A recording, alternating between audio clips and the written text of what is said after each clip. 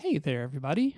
Bob Beatty Bar here, and welcome to episode 15 of the My Friends Are Amazing podcast. This week, yet again, I was reminded of just how amazing my friends truly are. I was able to have a great conversation with one of my closest friends that I've known for well over 20 years. But before we get started, I just wanted to thank everyone that listens to the podcast. Remember, you can find the podcast pretty much everywhere. I'm still waiting for that magic approval from Spotify, but other than that, you can find it on iTunes, Google Play, you name it. Hit that subscribe button and drop me a line to let me know how you like the podcast. I think each one of the networks allows you to leave comments, so I would really appreciate that. So today, the podcast is brought to you by The Bob and Kevin Show. Kevin Jazeski and I have expanded our programming schedule to sometimes up to 3 broadcasts a week. So for our Monday episodes, we scour the tech headline landscape to find stories that are interesting, fun, and maybe even controversial. We also feature our YouTube famous quiz every Monday morning, so tune in for that. And throughout the week, we will offer bonus content. Sometimes we have a special guest and we talk about their area of expertise related to something that's current in the news. And sometimes we just talk about random stuff. This week, we talked about other interview programs, interviewing styles, and production value. We talked specifically, we started about talking about David Letterman interviewing Barack Obama, and then just kind of expanded from there. So anyway, to check us out, head over to bobandkevin.show and hit that subscribe button. And if you hit the bell, you get notified when we go live. So check that out. This week, my guest is Steve Clevenger. And Steve sent me this great little bio, and I'm just going to read it word for word because it made me smile. Steve Clevenger is a project manager, production manager, and approximately 47 other things at a small ad agency. When he occasionally comes up for air, he'd rather be sculpting, drawing, or painting. Steve is currently taking himself back to school to focus on some fundamentals, hone underdeveloped skills, and hopefully flex some new artistic muscle. Steve is a liberal with a conservative past, an atheist that was once a born-again evangelical, and briefly a Franciscan seminarian. And he absolutely cannot believe how old he is, and yet still isn't really sure what he wants to be when he grows up. Most importantly, of course, he's been great friends with Bob Beatty Bar for well over 20 years. So let's just get into this because it was a great conversation about art, the creative process, and kind of, where we're all going in life. Let's meet Steve.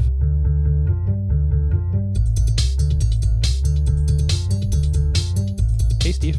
Hey, Bob. How's it going? Okay. So, you pretty excited to be on a podcast? No, pretty weirded out, actually. All right, so then let's start with that. Let's talk about why you're weirded out about it, and we'll see where that goes. So why are you weirded out about being on a podcast? Well, you know me pretty well. I'm not exactly a guy who spends a lot of time on stage, in a public eye, talking about me, except maybe over lunch with you, and, Let me put your mind at ease a little bit. Yeah. I'm guessing maybe 50 people might listen to this. So Yeah, well. All right, it's not a giant audience. I'm still working on building that audience up. So that cuts down a little bit, and then I picture you in your underwear at this point, and that helps or something? Well, I am in my underwear as far as everyone else is concerned, so we should be good. So name of the podcast, My Friends Are Amazing. Yeah. And sorry about that. Always been a giant fan of you as a person just because we hit it off so well when we first met. Hey, ditto. But one of the biggest things that I'm a fan of is your art. Okay. Tangible things that I'm a big fan of is your art. Yeah. And you have been taking some drawing classes lately? Well, not classes, just hitting a lot of life drawing, figure drawing sessions, really. I mean, not even workshops. They're just open sessions that people can come in and pay your $15 or whatever to sit there and draw nude models for 3 hours, usually is how long they last. So how do you find out about these open sessions? Strangely, they seem to be coming out of the woodwork at the moment. I tried to find stuff like this like years ago. I mean, like 10, 12 years ago, I tried to find some, couldn't find any. So I actually took life drawing class at a community college at Waubonsee, actually, just so I could do some figure drawing. And how long ago was that? That got to be 10 or 15 years ago. Okay, I mean, so a a while long time back. ago. Okay. And I would hear about something once in a while, but it was, way further into Chicago or something. Or by the time I checked one out, I heard it's like, yeah, they don't do that anymore. Nobody showed up. So I kind of gave up looking for it. And then, I don't know. I can't even remember where I heard about this one. Somebody told me about the one in Naperville Art League. Somebody just started one there. So is that your regular? I would call that my most regular. Yeah, just because it's the one I started at. It's not even my favorite really, except it's a pretty short drive and it's perfectly timed Sunday morning, like 9 to noon. So it's a way to start the day, and I still feel like I have most of my Sunday left afterwards. So it's kind of well timed. And so what's your ideal one? You said it's not your ideal. Well, it's not my ideal one because the guy who runs it, very nice guy, and I've told him to his face it's a great service he's done for the rest of us artists, starting this thing up. And but he works on somewhat more abstracted kind of stuff. He draws very quickly. He spits out a lot of them over the course. So he's not very interested in long poses, and I am. So since he MCs it, since it's his gig, he's like, all right, we're going to do this one for 1 minute. And if you don't want to do it for 1 minute, he's like, fuck off. It's not that bad. I think a couple of us, mostly me, I think actually talked him out of the 1 minute. 1 minute poses are actually a thing in figure drawing. They're called gesture drawings. The idea is within 60 seconds to capture the essence of the pose in some way. And people do that a lot of different ways, but to me, they're just, I did enough billions of those in college life drawing classes, and the other one I took since then, and it's just like I don't want to do any more gesture drawing. So we started in that one. The 5 minute poses are like the shortest ones, and to me, that's about the shortest I want to tolerate at this point too, because I want to get something down of what I'm looking at. And well, you've been posting a lot of them. You're on Instagram, right? Yeah. Okay. I just couldn't remember if I've seen them on Instagram That's or where Facebook. you'd see most of them, yeah. Because you don't put them on Facebook, right? Well, at Facebook, I post them to a group called Figure Drawing for Artists or something. There's a group, a closed group, I guess. So, but you just ask to join, and they pretty much let you in.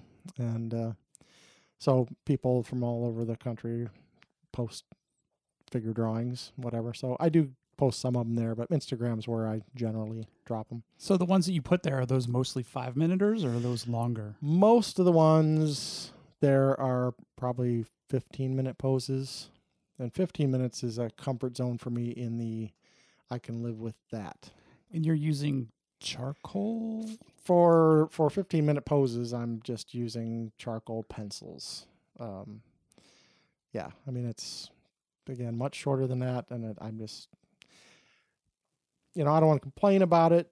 I would rather have longer poses. There's one DuPage Art League in Wheaton that starts off with 5 minutes and maybe a couple 15s, but then does the whole rest of the session like 2 hours on a single pose.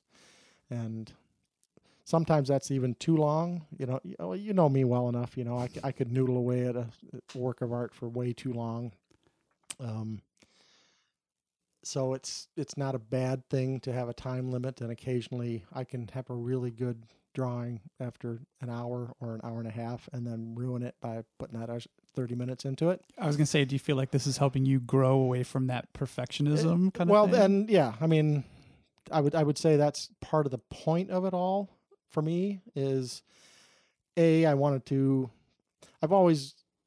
all my art, I've always really been about figurative stuff, not necessarily a full human naked figure, whatever, but people and faces and bodies. And even when I'm working on something fairly conceptual in nature, it still seems to be centered around, human beings in there somewhere. I'm bored by landscapes, and I get bored by still lifes, and I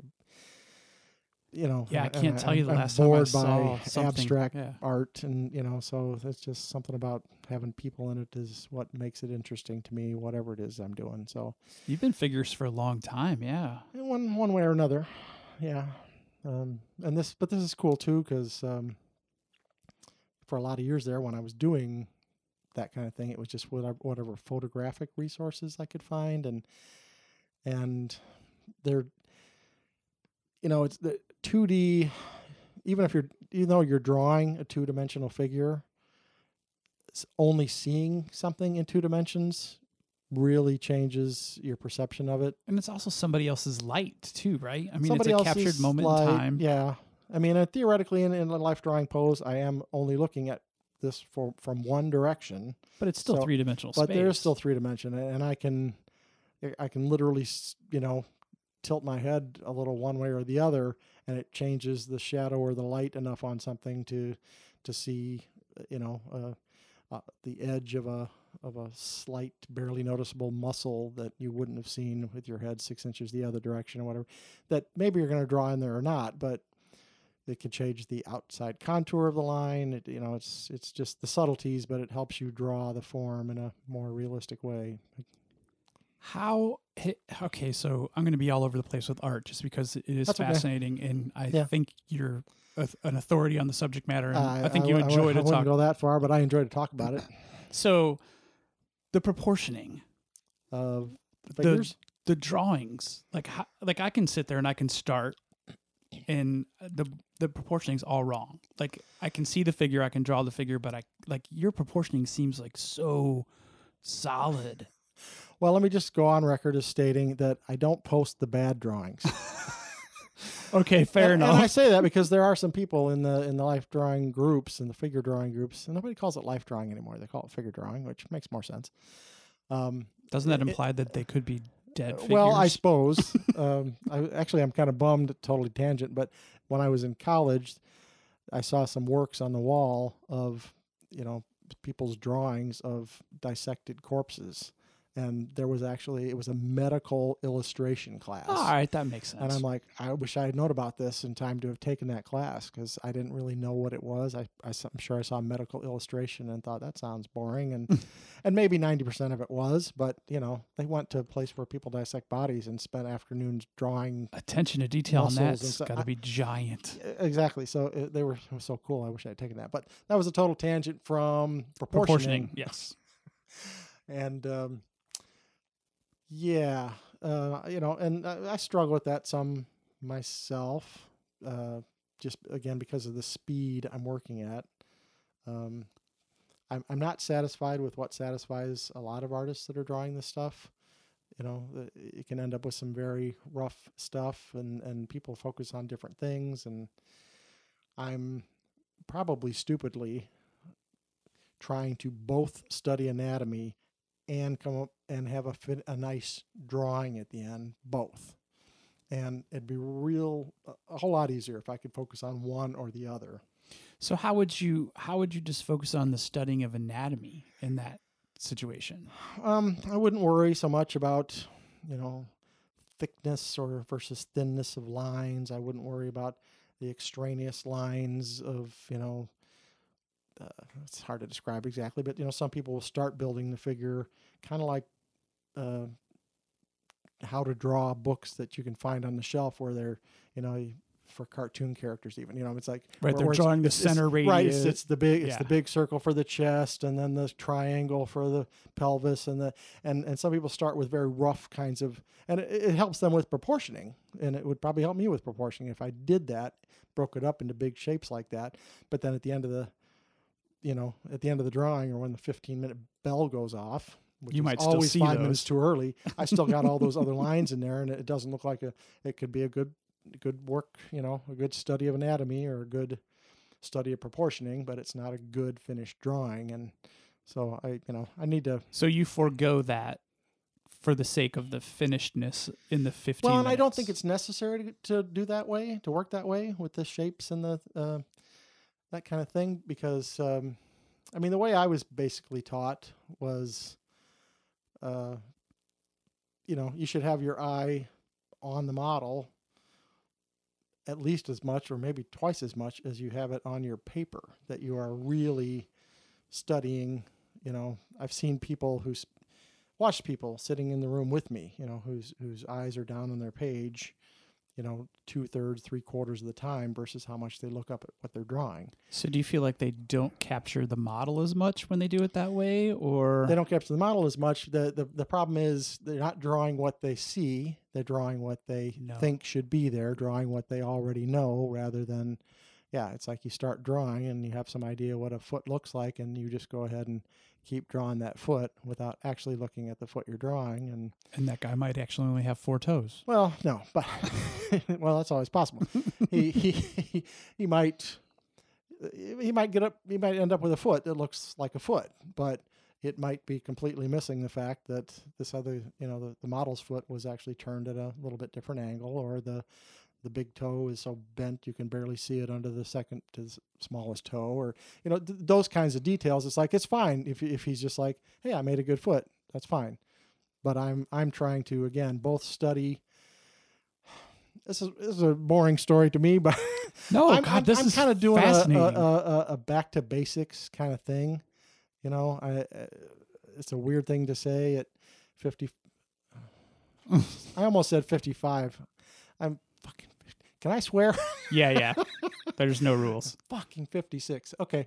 Well, gosh, I thought you were going to say 57. The way you got so frustrated. Just. To be fair, you just recently had a birthday. Yeah, my 56th birthday. I'm kind of going back to basics. Where, I mean, again, you know me. I overwork. I focus too much on too much detail sometimes, which isn't a bad thing in and of itself. But I kind of miss the forest for the trees occasionally in that way. And so you think you're kind of smelling the roses right now? Is that? Well, it's almost a bigger story than that. What I'm seeing is my income post-retirement and thinking, well, that's a lot closer than it used to be. Maybe I'll be working another 10-ish years, give or take.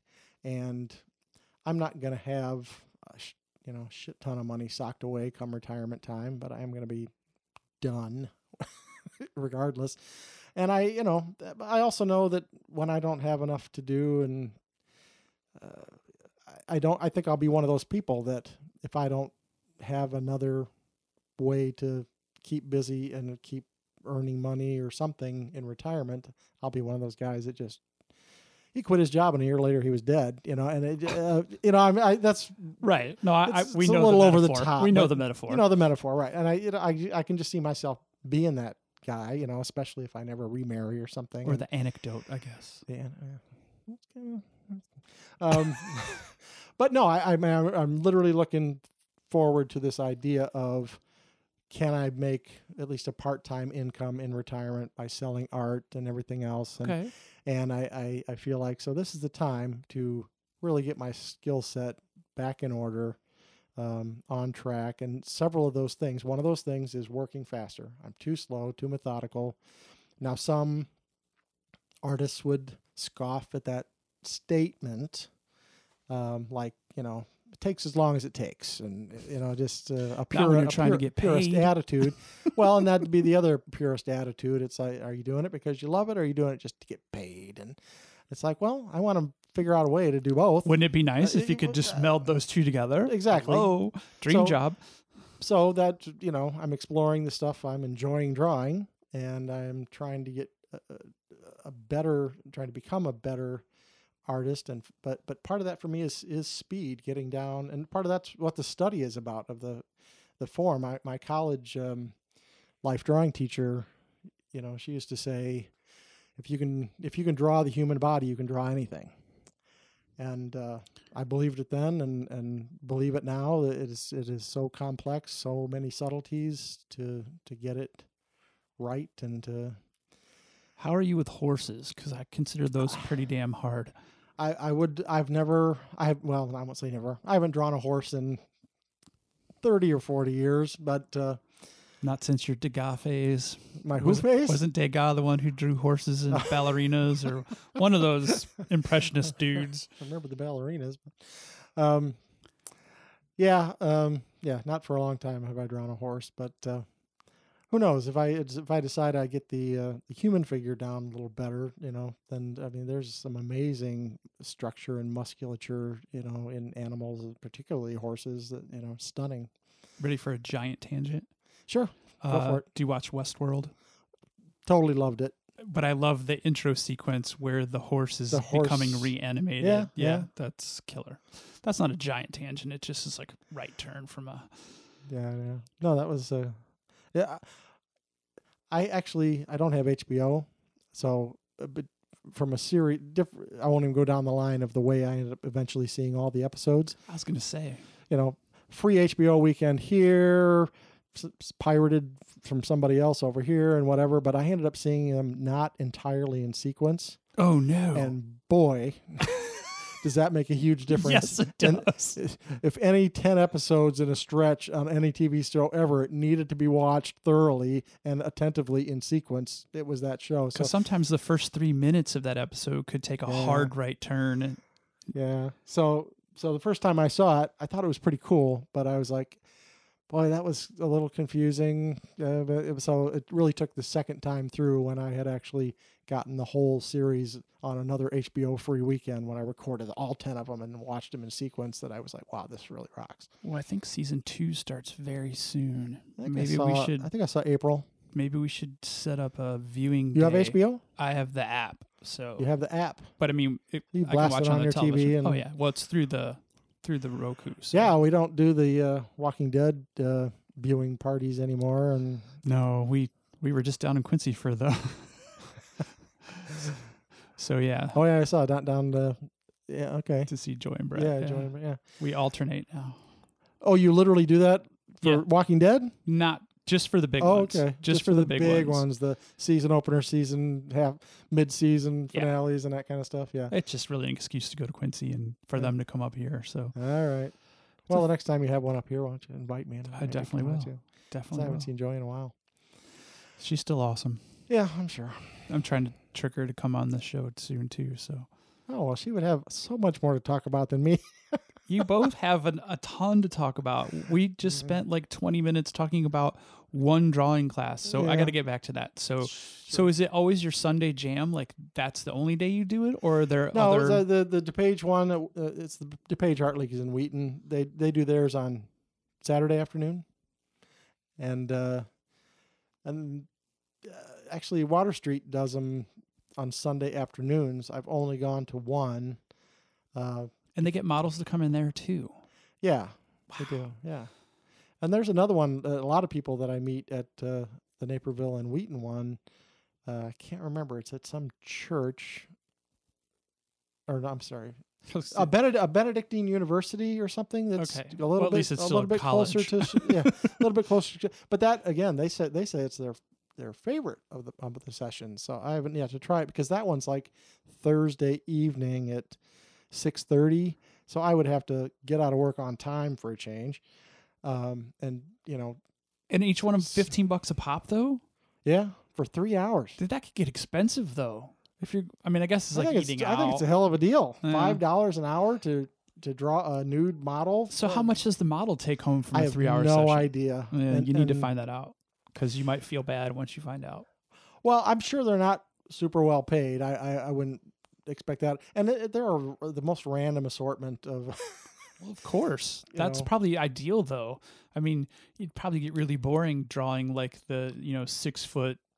Well, when I say random Adonis. assortment, I don't mean random assortment of people like that's a bad thing for me. Great assortment is great. Right. I mean the most random assortment of types of people, like, people who have never done it before, haven't the slightest clue, that saw the advertisement of looking for models on Oh. Craigslist and showed up for the first time and kind of stood there naked and said, "What do you want me to do?"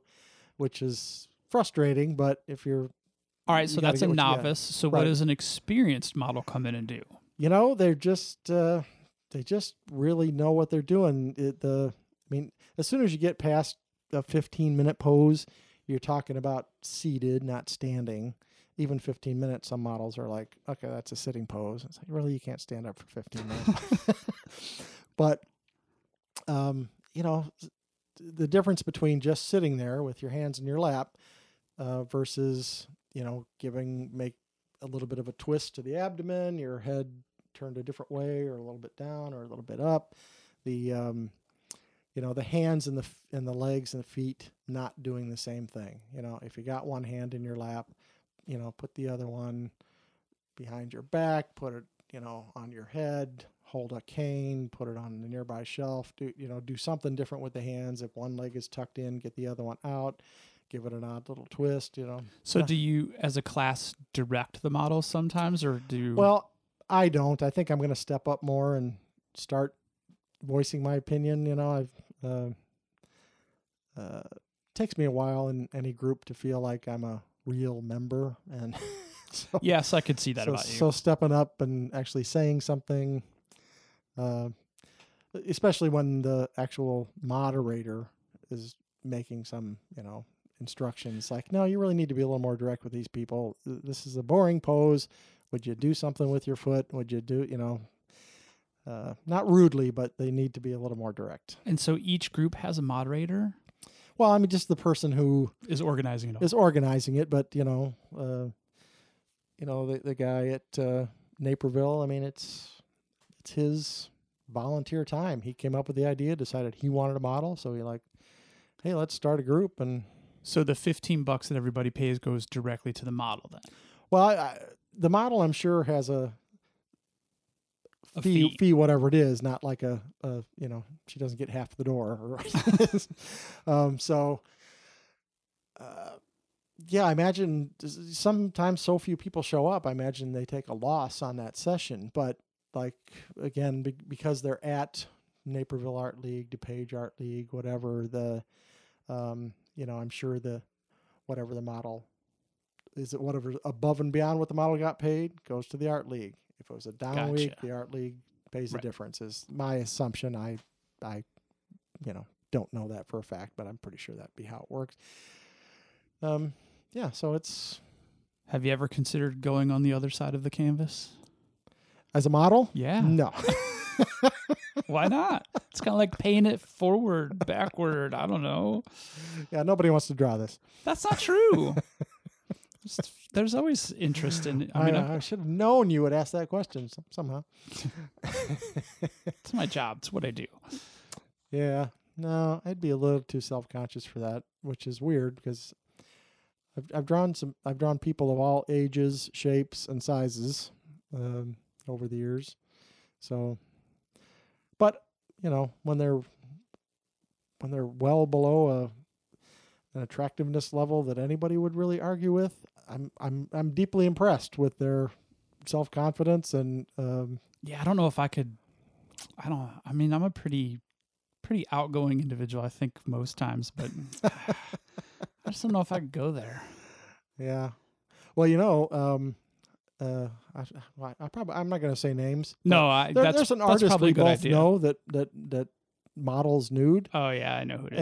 And a few weeks ago, I saw she was going to be the model at DuPage Art League, and I'm like, she may even be okay with me showing up for it, but I'm just not okay with that. Well, that would be weird because circles, your social circles. I don't. But again, I think her spirit about it all is about 100% open and artistic and professional and everything else. So I don't think she'd have been the least bit bothered had I showed up. And I'm just not. I'm not quite there. Some people are just raised differently, and those things are hard grained in them. And sometimes they're hard hurdles. I've been trying to beat the Roman Catholicism out of me for a lot of decades, and it's a slow, painful process.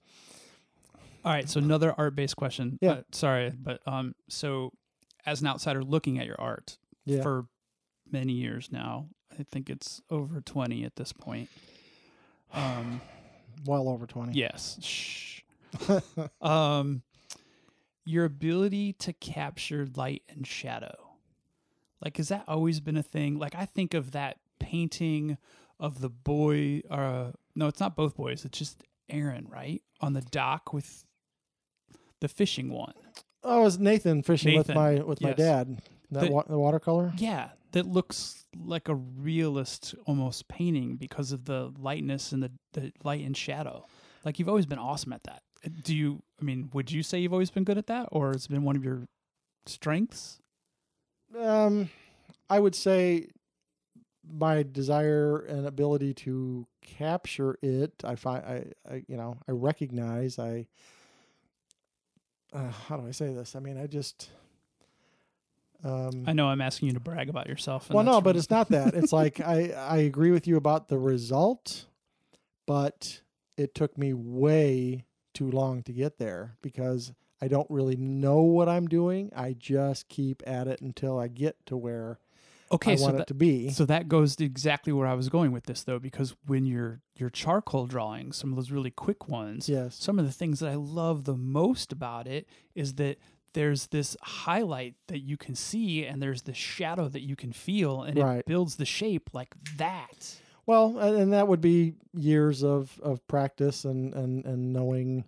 I mean, I like I said, half of why I'm doing this is to get the pencil moving and not be all perfectionist and move it faster and try to learn. You know who Frank Frazetta is? He's one of probably the most famous fantasy art painter. Oh, okay, I know his stuff. Time. Yeah, for Used sure. to do Conan the Barbarian, that kind of stuff. Lots of brawny warriors and half naked women with giant butts, and just which is just unusual in to a strange degree for his time. But one of his famous quotes, probably the only quote I know of his by heart, is something like,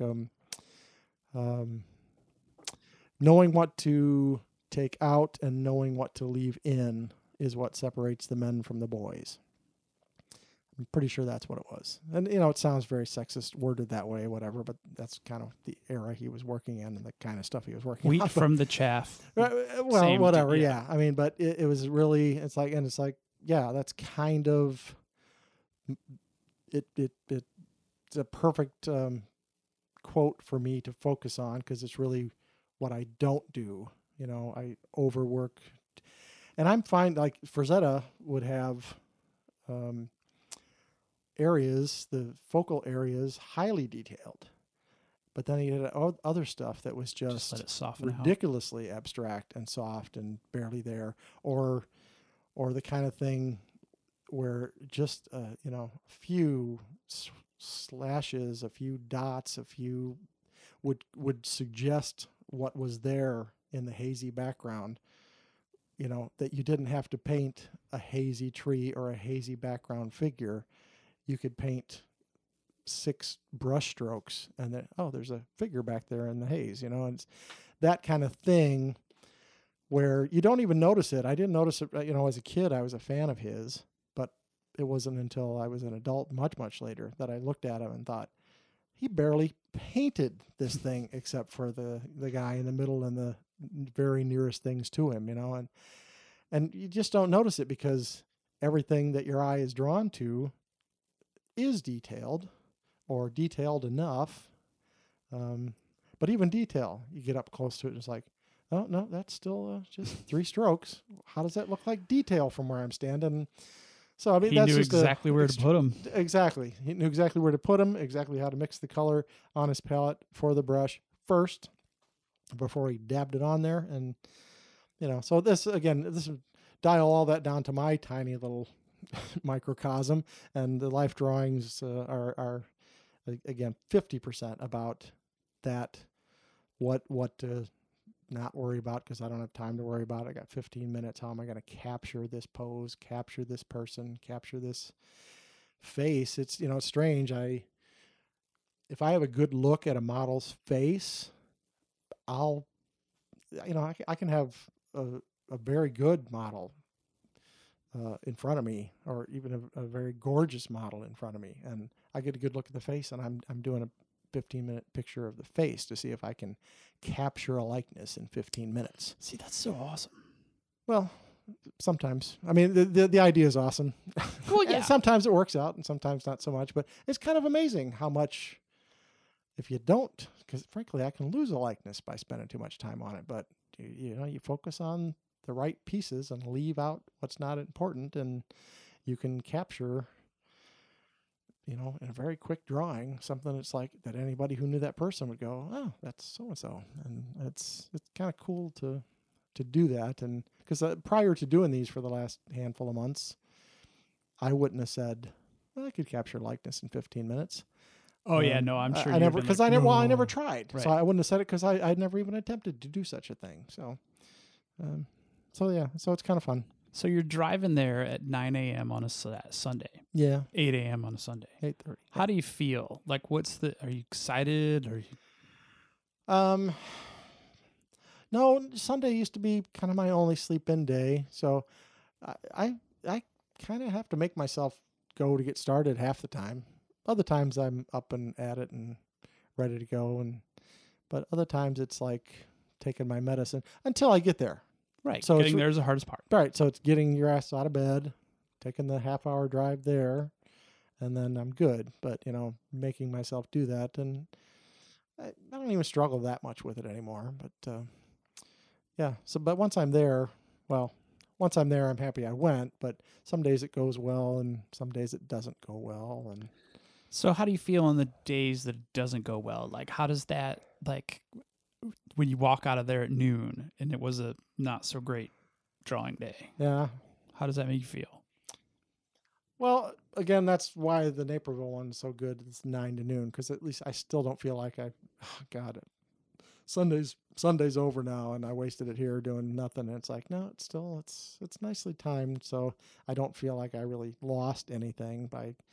And there's a part of me again who's kind of strangely optimistic about it. Like, I'm bummed that I didn't come up with anything decent that whole 3 hours, but I feel like I got those bad ones out of the way. It's that kind of feeling. Is it like golf a little bit in that regard? I was almost just going to say golf, and I decided not to go there. But yeah, it's like, yeah, I got those bad ones out of the way. So and you always hit a great shot, and you keep coming back for more. yeah, something like that. Confucius say hit second ball first. Yes, always. Yeah. So yeah, so I'm totally digging those, and I could talk about them some more, but I'm not. So, oh gosh, where was I going to go with this? Oh, have you been working with clay at all since you've been doing the drawing classes? I haven't, but it's certainly next. Do you feel like there's going to be a benefit from the drawing Oh, classes? ridiculously. Yeah. Well, and from the anatomy study, my biggest problem with figurative art in clay would be the lack of a model. I can't bring a slab of clay to the life drawing class.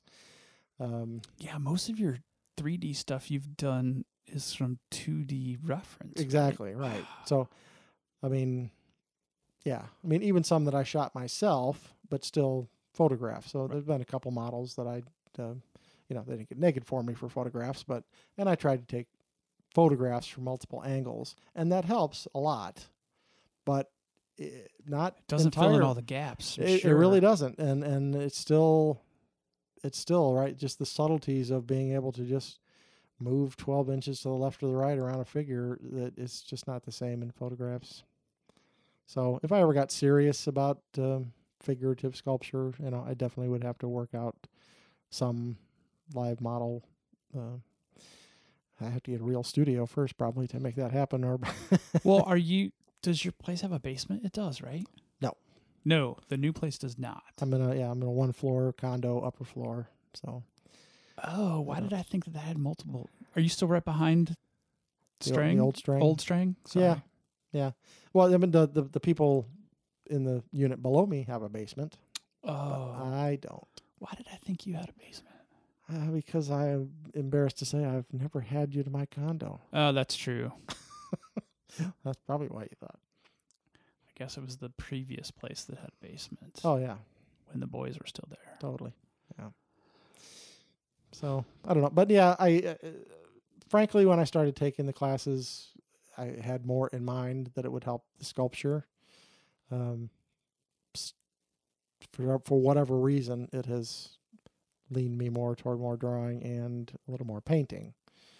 But, I think that I kind of figured out over the years how much more I actually enjoy sculpting than I do painting. So super engaging. I have to get sort of back there. Basically, what I have is this backlog of painting ideas and half-finished paintings that I feel neurotically obsessed about finishing some of them. Now, are they legitimately half finished, or are they Steve half finished? No, pretty legit. Okay. And I'm probably being generous with the whole half. But started, or some that I think are really good ideas that are just barely started, or, and it's like, I really think that I should do this. But my problem is that those ones I really love, they're big and they're involved. And so they're big undertakings for.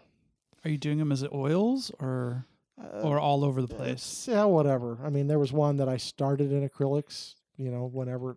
That's been 5 years ago. I put it to the side, and so I broke that out. But now I'm going to go back into it with oils now because I'm just going to be faster that way and get the results that look more like I want them to look than I do with acrylics. So, yeah, I don't know. It maybe take the rest of my life and not to get to the backlog of started stuff or ideas I wanted to do, but I don't know. I guess I just felt like I needed to knock out a couple of these paintings that have been sitting around forever before I moved back into focusing on sculpture. So, all right, at this point in your artistic endeavors, Yeah. how many paintings or pieces of art have you sold? Oh, in my life, maybe 3. Okay, I was just curious. Yeah. I mean, Did you sell Kettle of Fish, Fine Kettle of Fish? I did. You did sell that. Yeah. Crazy, huh? Who bought that? I can't remember their names offhand. That's okay. They literally saw it hanging on my studio at Water Street Studios. Oh, so it was a walkthrough. When I had their, not at the time. They saw it then and couldn't afford it. And years later, when I haven't had a studio there in 3 years, they talked to somebody. Oh, and they tracked you down. Jaime actually there, and said there was a guy used to have a studio up there, and of course Jaime wasn't even there when I was there. But did he know the painting? Or he knew somebody who had talked about it, or he asked the right person or something. But so, they started trying to describe what the painting was and where my studio had been, and so he sent me an email and got me in touch with those guys, and they literally, I was kind of blown away. It's, for the listener, it's a pail of dead fish that it's have been fucking brilliant. Yeah, and not even just dead, after having been filleted. So it's, fish heads on filleted bodies and in a whole garbage pail in a fish cleaning house. But these guys had seen it. It was a young couple, so not the guy and his wife were totally into it and didn't have any money, and came back like 3 years later to see about buying it when they did have the money. And, it wasn't all that expensive, but still, it was just like, never in my life has anybody sought me out, or something I did sought me out to that level where we connected and they came over and they had the cash in hand and walked away with the painting, and they couldn't have been smiling any bigger. I'm like, really? It's because it's awesome. That was you hung. That was in your first hung show, right? That little place, is it Oswego or where was it? There was that little tiny gallery. I feel like that was one of the. I don't even remember. I may have submitted that one to the Norris. I think it was in Norris show. As well. Yeah, that's all. But I think it was some other tiny place before then. You could be right. I don't know. I can't remember. That's my fanboyness right there. And too many years ago. Yeah, so I mean, that was impressive. Actually, the first one I sold was in high school. Somebody who was a judge at a high school art show said it was a big picture it was a big watercolor of a strawberry shortcake, which was just a watercolor copy out of a magazine photo. But was it a Steve watercolor though, with this purest, least amount of watercolors that you could possibly imagine? No, I mean not like you think of that one of Nathan fishing with Grandpa. This is me in or the Raggedy Junior in high school or something. And Raggedy Andy was also that one too, which again is years later. But so no, it was not nearly that detailed. But for a high school junior, it was a pretty good watercolor. And I don't know, he just saw it and he's like, "Oh, I totally want to buy that and give it to my wife to put in the kitchen." And so I probably sold it for $20 or something. But I was a junior in high school. So what's your most unique piece that you probably in your opinion, your most unique piece that you've done throughout the years?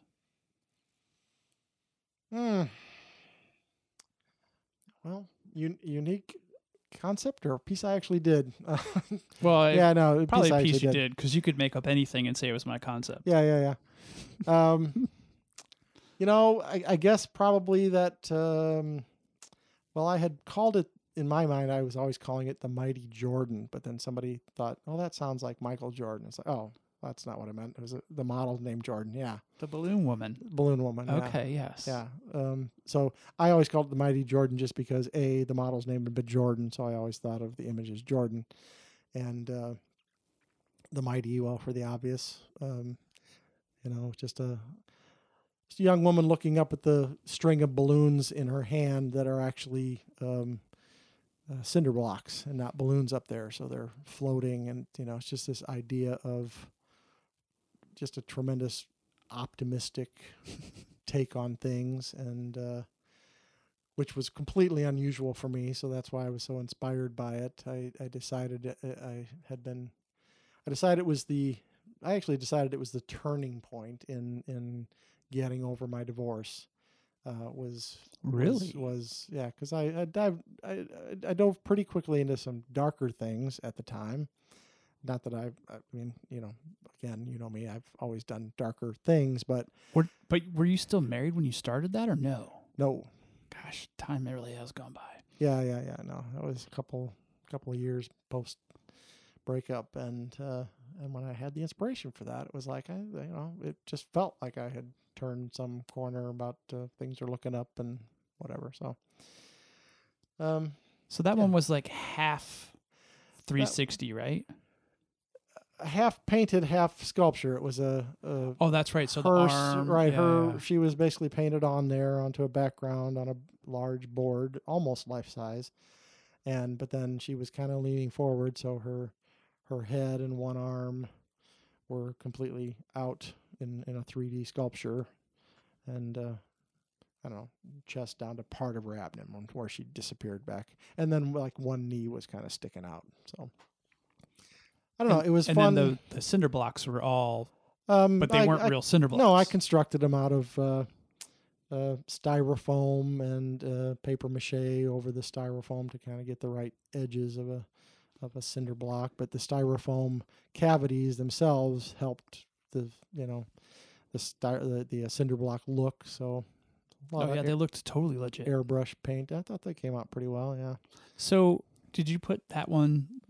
Does ClevengerArt.com still exist? Yeah, I'm embarrassed to say I'm not sure. I'm not either. But did you put that one up there ever, or did you stop maintaining? I put, and that's the more embarrassing thing, ClevengerArt.com probably is still out there. It's really just a redirect to a bigger portfolio site.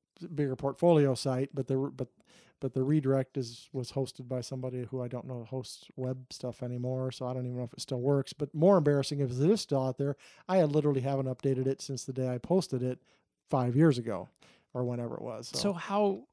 So there were actually pictures of me of that piece in progress on that site because it wasn't done when I posted that site. Well, everybody should check out ClevengerArt.com, and then I'd be horrified that I haven't done a thing on there in 5 years. I'll browbeat Steve to send links to some, and so we'll post them in the bio too, because some of this stuff's pretty freaking amazing.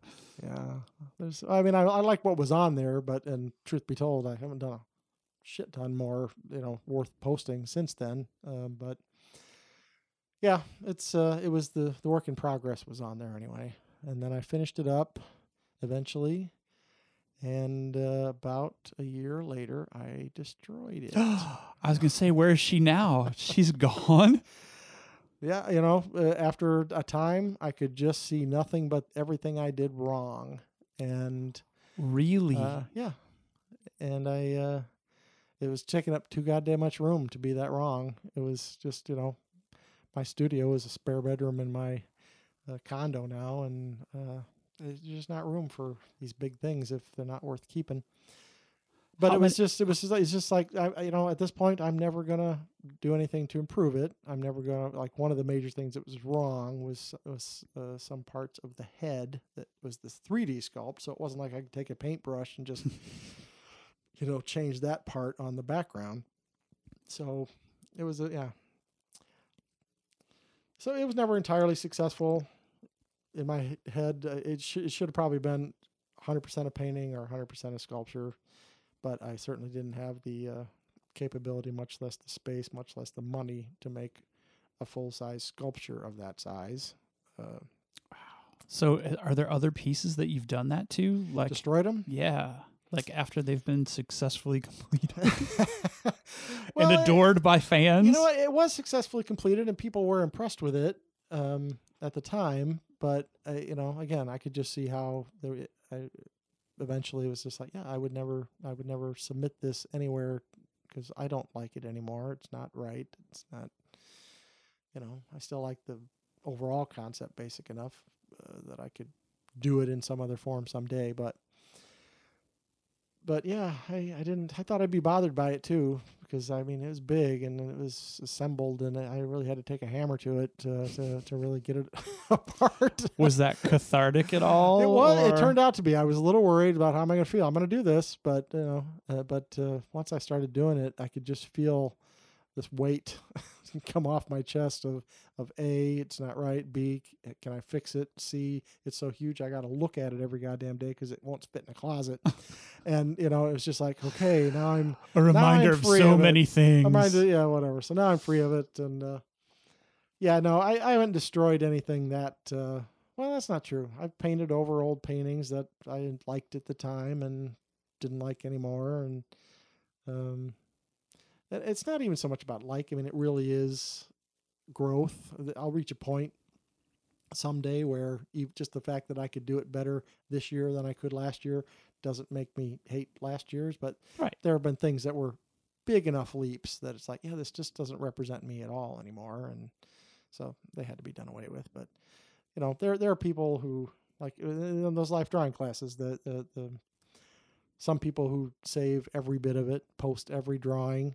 Some people that frame these things that I wouldn't have thought barely qualified as sketches, and I would have been one of those people who frame it. Oh yeah. Well, yeah, and again, I'm too judgmental, mostly about my own work, frankly. That it's really got to be pretty special for me to think, this is worth putting in a frame, because it just feels like a drawing exercise, and which doesn't mean it's not worth framing, but it's just weird. So I've thrown away plenty of drawings that weren't decent, or starting out decent but weren't finished or whatever. But I guess I feel a little bit more comfortable with drawings because they seem temporary. Yeah. Unless you're one of these people who frames them all. Yeah. So, all right. So that's your most unique piece. What's your favorite piece? I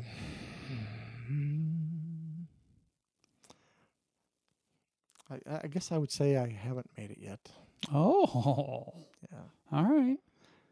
Did Uncle Sam get finished?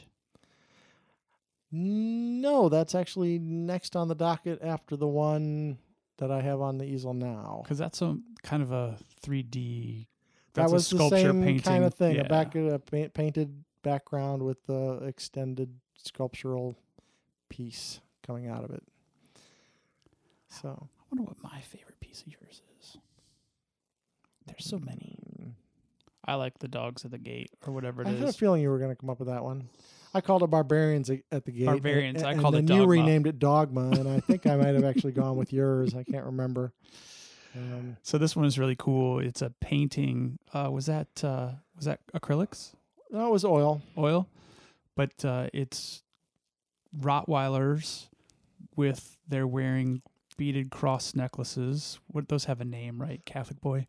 Well, if they have a corpus on them, they're crucifixes. Okay. If they're just in the cross shape, they're just crosses. They were just plain old cross shapes, just crosses. So the cool part about this is there's actually an actual fence in front of the painting, and part of the fence is broken away, and you can see the dogs gnarling through it.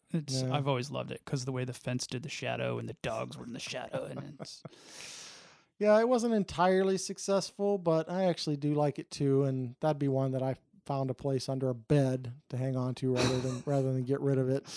because it's, again, Can I get a friends and family semi-big. Can I get a friends and family discount on that one? Yeah, except that I've seen your house, and I don't think you got a wall space big enough to put it. So if you want to keep it in the garage, you could. I mean, it's only collecting dust under my.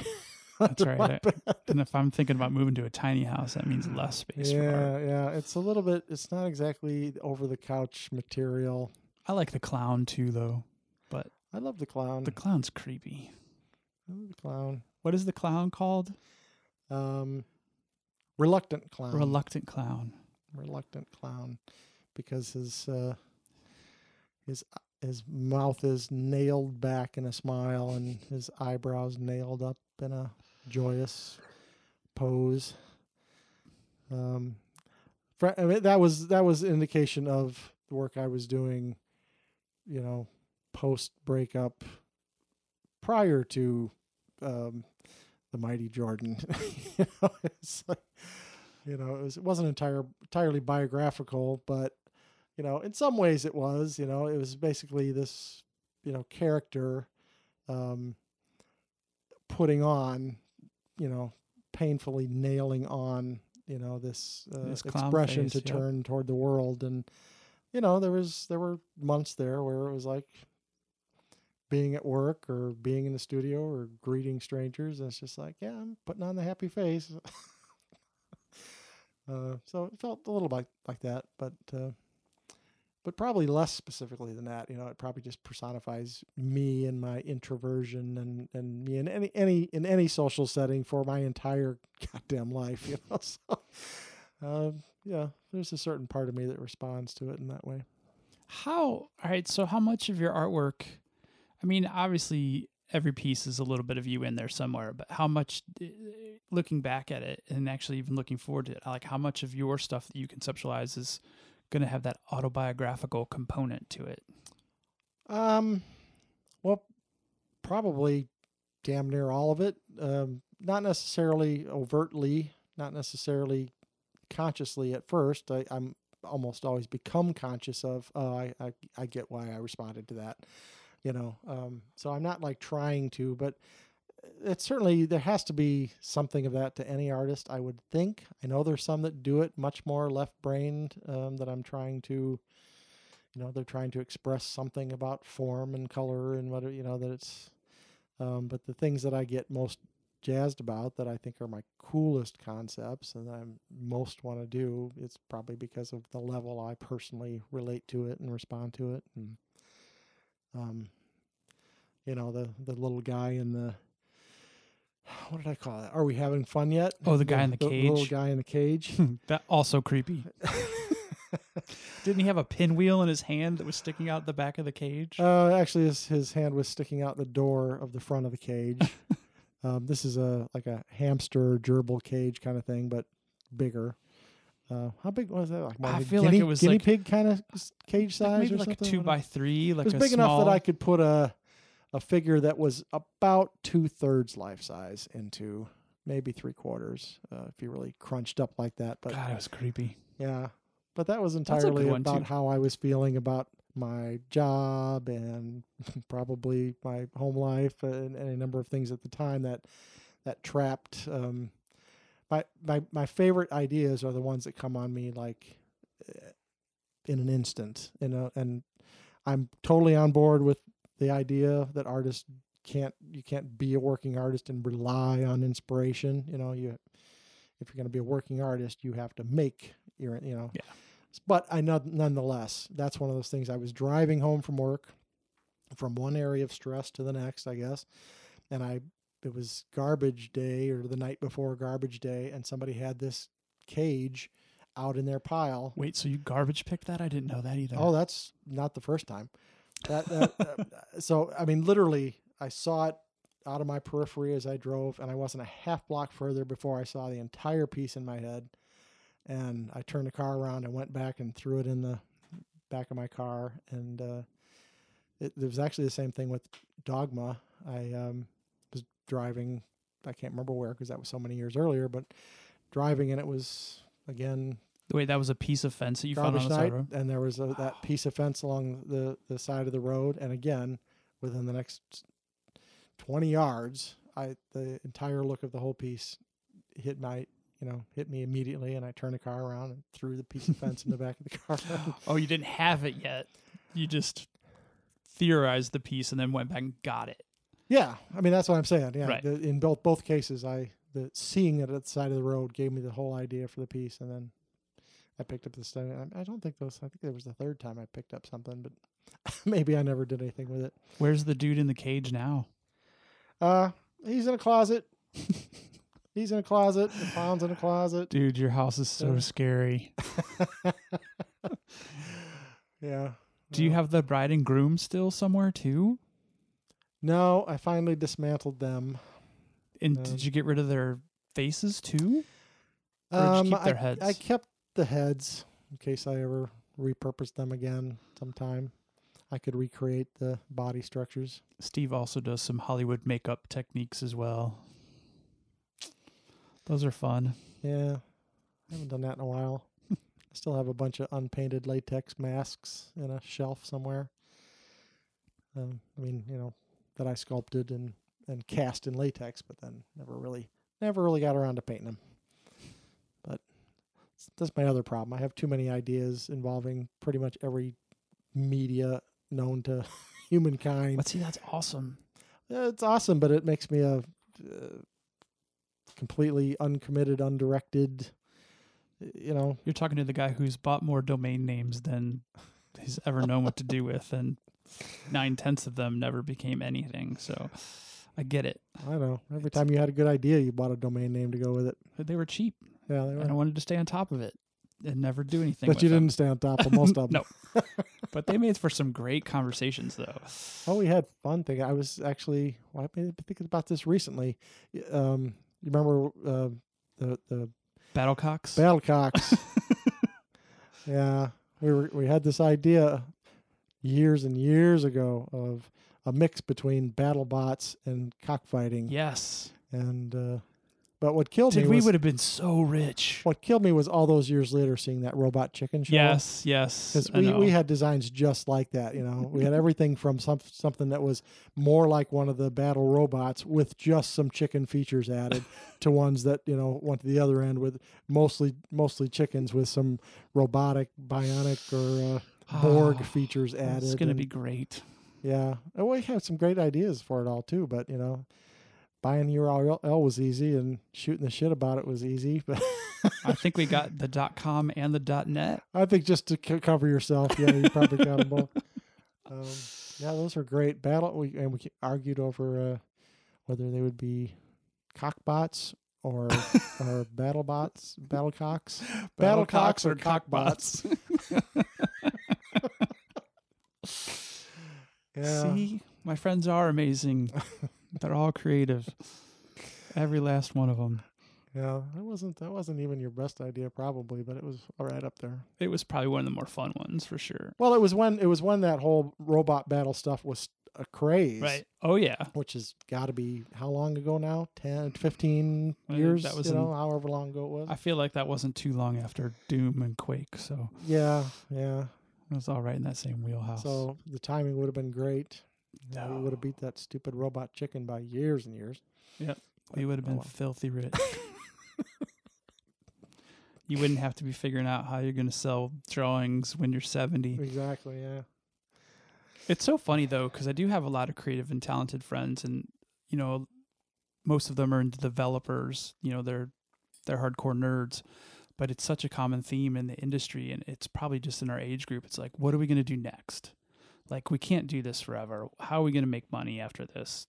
It's something more fun, something more creative. Well, certainly more your generation than mine. And yeah, I'm only 10 years older than you. But really, I mean, I'm still on the tail end of the... Damn kids, get off my lawn. No, but in the tail end of you get a job, and that's where you stay for the rest of your fucking life. And I'm basically almost doing that now. And so it's your 10 years made enough of a difference that you're into more of that. And of course, these days, from everything I read anyway, they continue to change jobs every few years, and then they're consultant for this or that in between, and then a freelance for something else off there. And I don't know how you raise a family on that. Yeah. So I think that's probably coming to light more and more now that, this is just abuse of young people.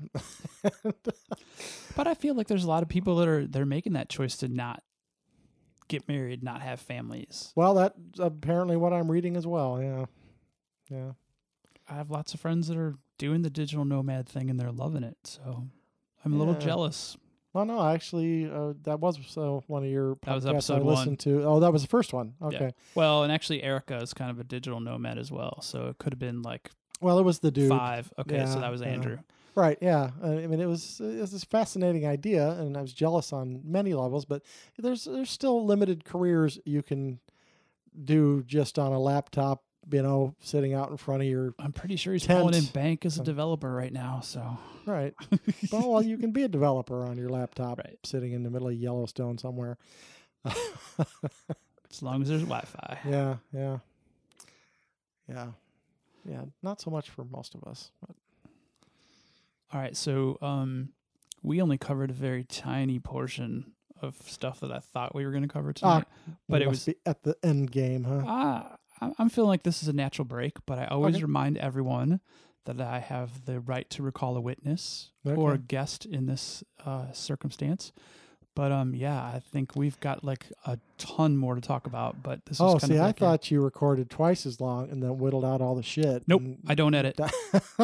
So oh damn. So part of my mission with this was kind of like to bring it full circle. It's kind of like those 5-minute sketches. Yeah. So we have this conversation, and I don't overwork it. I put an intro and an outro on it, and then once I get your bio and pic, I upload it. I'm not in it for the editing. Okay. I'm in it for this is like my memento thing. I didn't mean so much, right. You overworking it so much as making me sound better by editing the stupid stuff out. No, we didn't talk about anything stupid. Yeah, okay. So there you have it. But we'll definitely do this again because I think this is super fun. So that's funner than I thought it would be because exactly. And you're going to be shocked as hell. If I can talk mostly about myself and what I think about art, it doesn't. I can fill up an hour on that without batting an eye. And that's only one tiny sliver of what makes you amazing. So, you want to leave everybody with a parting thought? You can say no, but the floor is yours. How about another one of my favorite quotes about art, which is, "A painting is never finished. It just stops in interesting places." That's awesome. Thank you. All right, thank you. Okay, so we talked about a lot of art there, and I'm hoping that you all hung in there this long because I'm going to tell you where you can go see some of it. You can go to clevengerart.com. That's CLEVENGER art.com, and that's going to take you to his Carbon Made portfolio, and you can see some of actually quite a few of the pieces that we discussed on the show today.